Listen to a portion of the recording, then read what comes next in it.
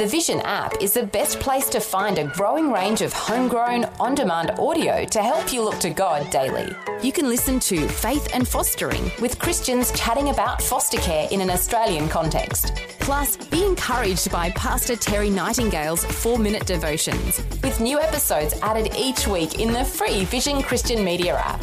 If you don't already have the app on your smartphone or tablet, download it now from vision.org.au/app. Vision.org.au/app. Vision. Audio on demand from Vision Christian Media.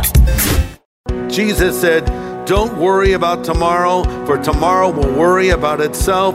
Each day has enough trouble of its own." Why is it that worry sneaks into our minds when we know it's unproductive?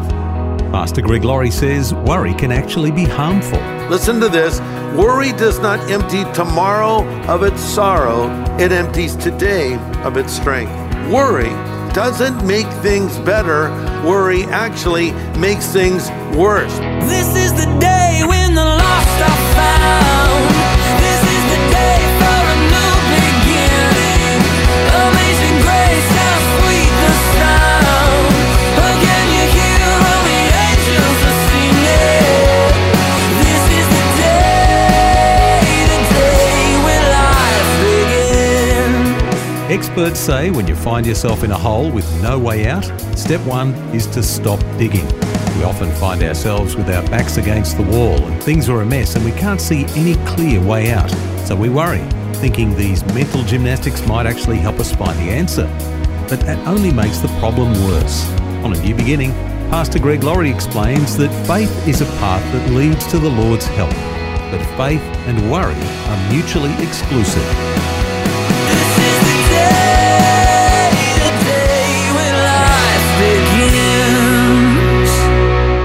Okay, I heard about a lady who was lonely and she wanted someone to talk to. So she thought, maybe I'll get a talking parrot. So she went down to the pet store and said, "Do you have any parrots that talk?" And the pet store manager said, "Oh, ma'am, I have the perfect parrot. This parrot chatters non-stop. You'll love this bird." So she bought the bird, got the cage, took it home. A week and a half passes. She comes back to the pet store to the manager and said, "That bird you sold me, he doesn't talk."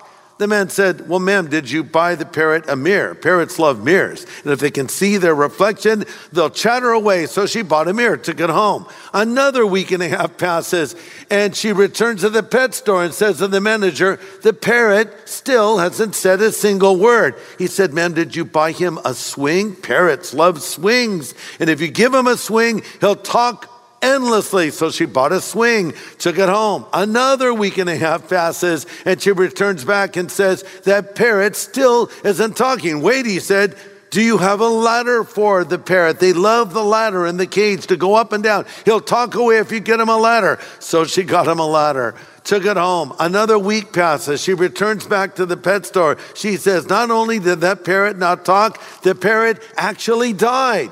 He said, "Oh no. Did he ever say anything?" She says, "As a matter of fact, right before he died, he did finally speak." And the pet store manager said, "Ma'am, tell me, what did the parrot say?" She said, "The parrot said, 'Don't they have any food down at that pet store?'" Yeah, the problem is she had her priorities all out of whack. She was missing the obvious. And that is what worry does. That's why I want to talk to you in this message about worry. The Bible tells us to not be anxious about anything or not worry about anything, as we'll see in our text before us in a moment. And that word means to be pulled in different directions. That's what fear and worry will do in your life. Your hope will pull you in one direction. Your fears will pull you in the other. And you find yourself focusing on the wrong things and missing the point, like that lady with the bird that didn't talk. I think you can feel the worry in the air right now during this coronavirus epidemic, this pandemic. Really, as the experts warned us, we had national panic sweep our nation because we were told, our hospitals are going to be overrun and millions of people are going to die. And then we don't have enough masks and we don't have enough ventilators and we're all in a national panic. Well, now that things are finally starting to calm down, we have a whole new set of worries. am I going to have a job to go back to when I can work again?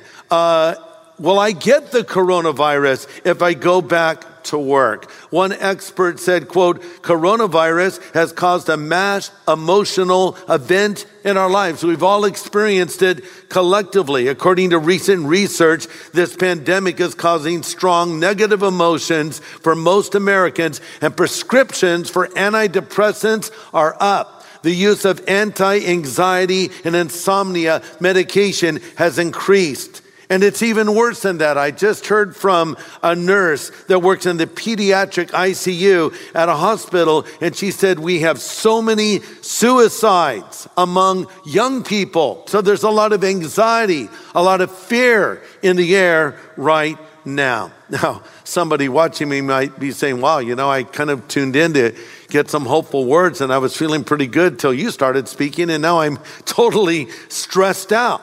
Well, that's why I want to share some hopeful words with you from the scripture. This is the last message in a series we've been doing called Quarantine Life. We've all been experiencing that together, haven't we? And these are the words of the Apostle Paul to the believers in Philippi.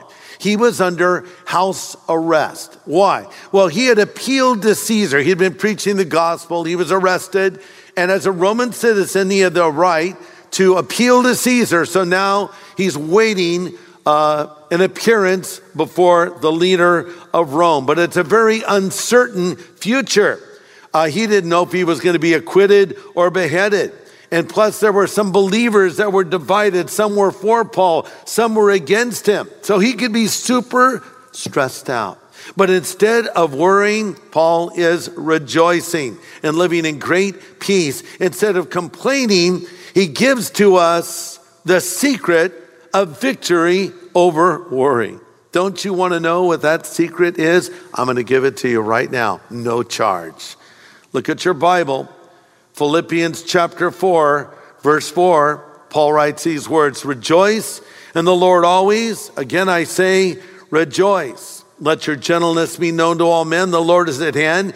Be anxious for nothing, or another way to translate that is, don't worry about anything, but in everything in prayer and supplication, with thanksgiving, let your requests be made known to God, and the peace of God that surpasses all understanding will guard your heart and mind through Christ Jesus. So here's point number one if you're taking notes. The believer should not worry. The believer should not worry. Why? Because worrying is simply not a productive thing to do. In fact, when we worry, it's really a failure on our part to trust God. It's interesting that the word worry comes from a word that can translate out to choke. That's what worry does. It sort of chokes you.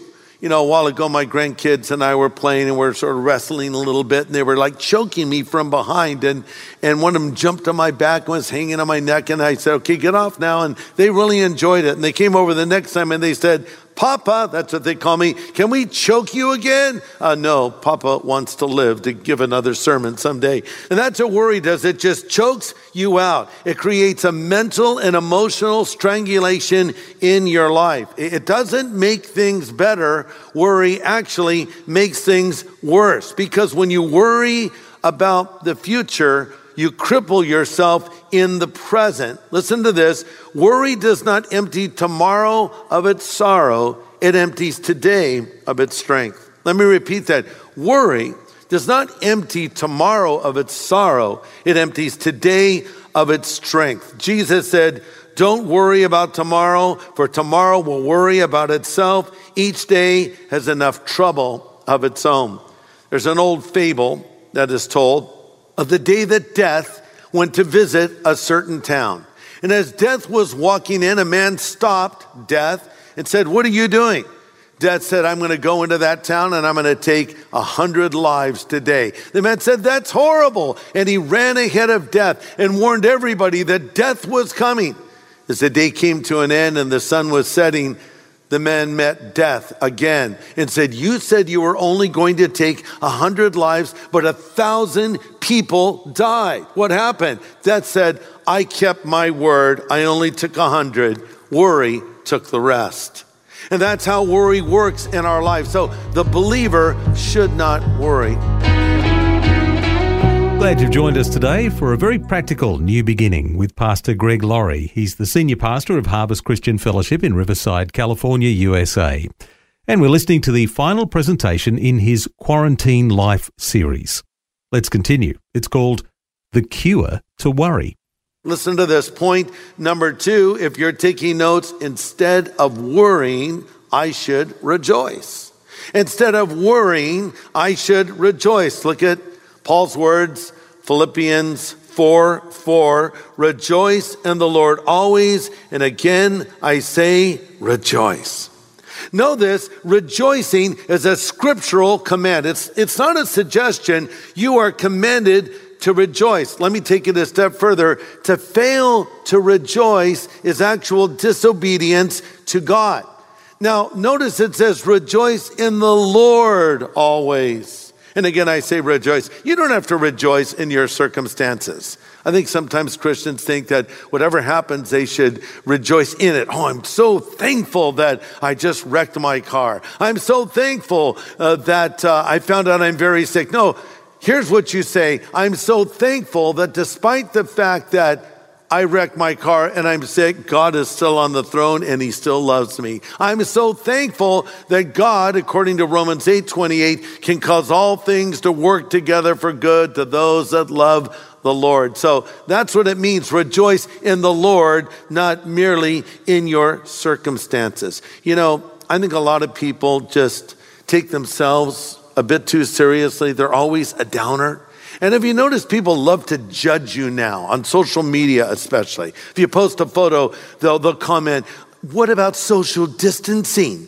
Why aren't you wearing a mask? You know, and people are just very negative right now and very critical right now. And there's a lot of division right now. You know, I think when this virus first hit, we heard all of the scary news. We pulled together, we did our part, we sheltered in place. And now that we're beginning to be able to go out again, people are upset and they're angry, and now everything seems to be dividing along political lines, and maybe we're more divided than we have ever been. So it's good to just lighten up a little bit. You know, the Bible says that when you have a relationship with God, there's fullness of joy and pleasures forevermore. Solomon writes in Proverbs 15:15, a cheerful heart is a continual feast. So rejoice. That's what Paul is saying. Look, King, he's saying, loose paraphrase, look, King, if anyone can be depressed, it's me. If anyone can be down, it's me. If anyone's facing an uncertain future as I write these words, it's me. But here's what I'm saying to you, rejoice in the Lord always. And again, I say rejoice. As we come to this last message in this series, there are 3 steps you need to take if you want to find the cure to worry. Write this down. Number 1, it's right praying. That's verses 6-7. Number 2, right thinking. That's verse 8. And finally, right living. That's verse 9. Right praying, right thinking, right living.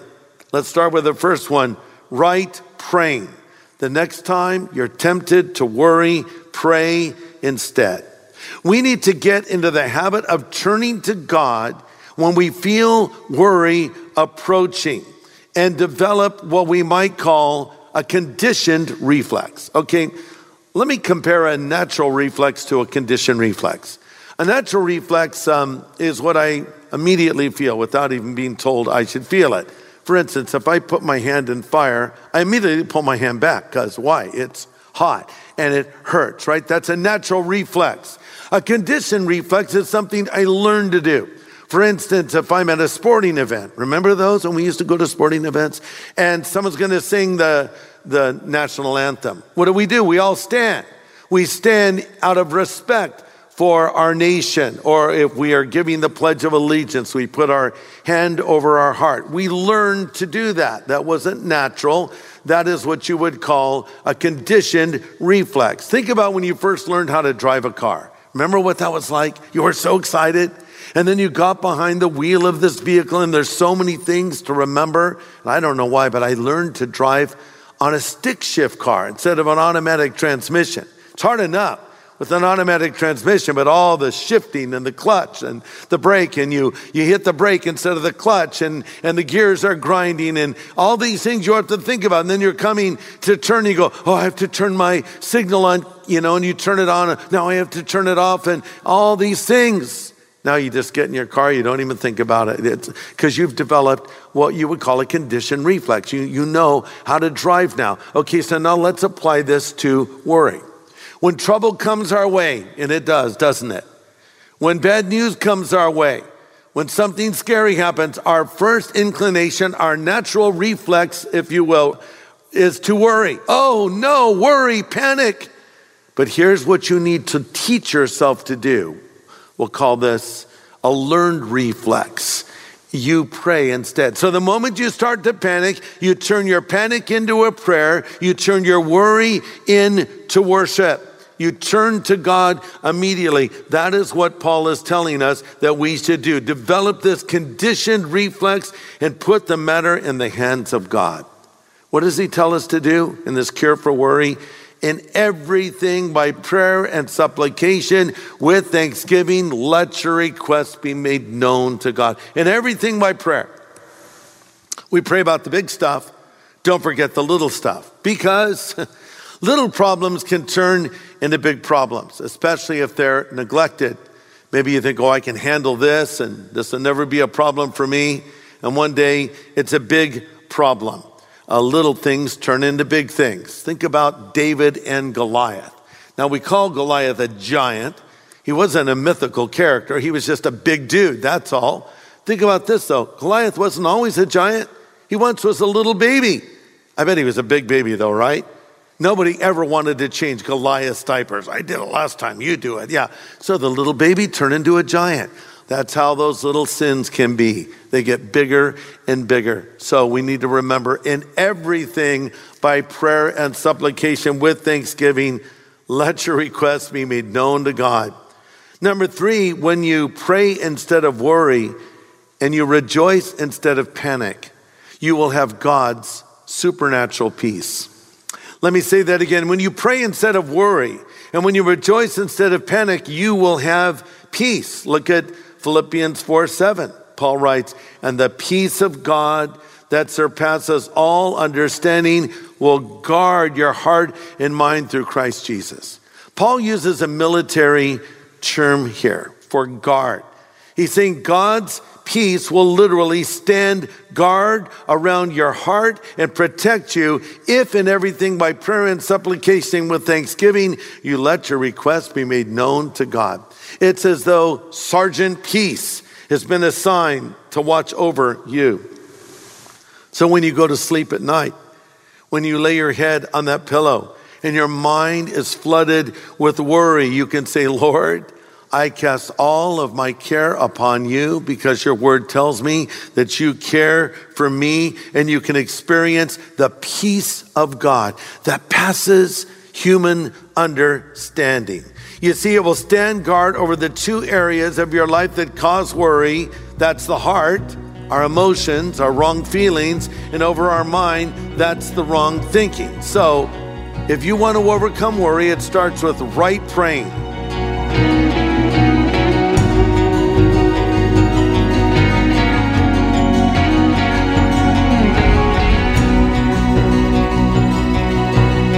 Pastor Greg Laurie with some good practical insight today on how we can avoid worry in our lives. Well, next time we'll hear further encouragement during our moments of despair about quoting the Word of God to ourselves to remind us of what is true. Hope you can join us again next time, right here on A New Beginning.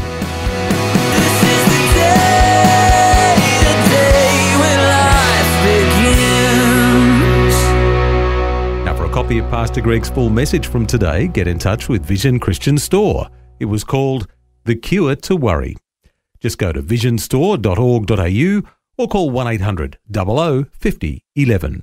Station sponsor. Thanks for taking time to listen to this audio on demand from Vision Christian Media.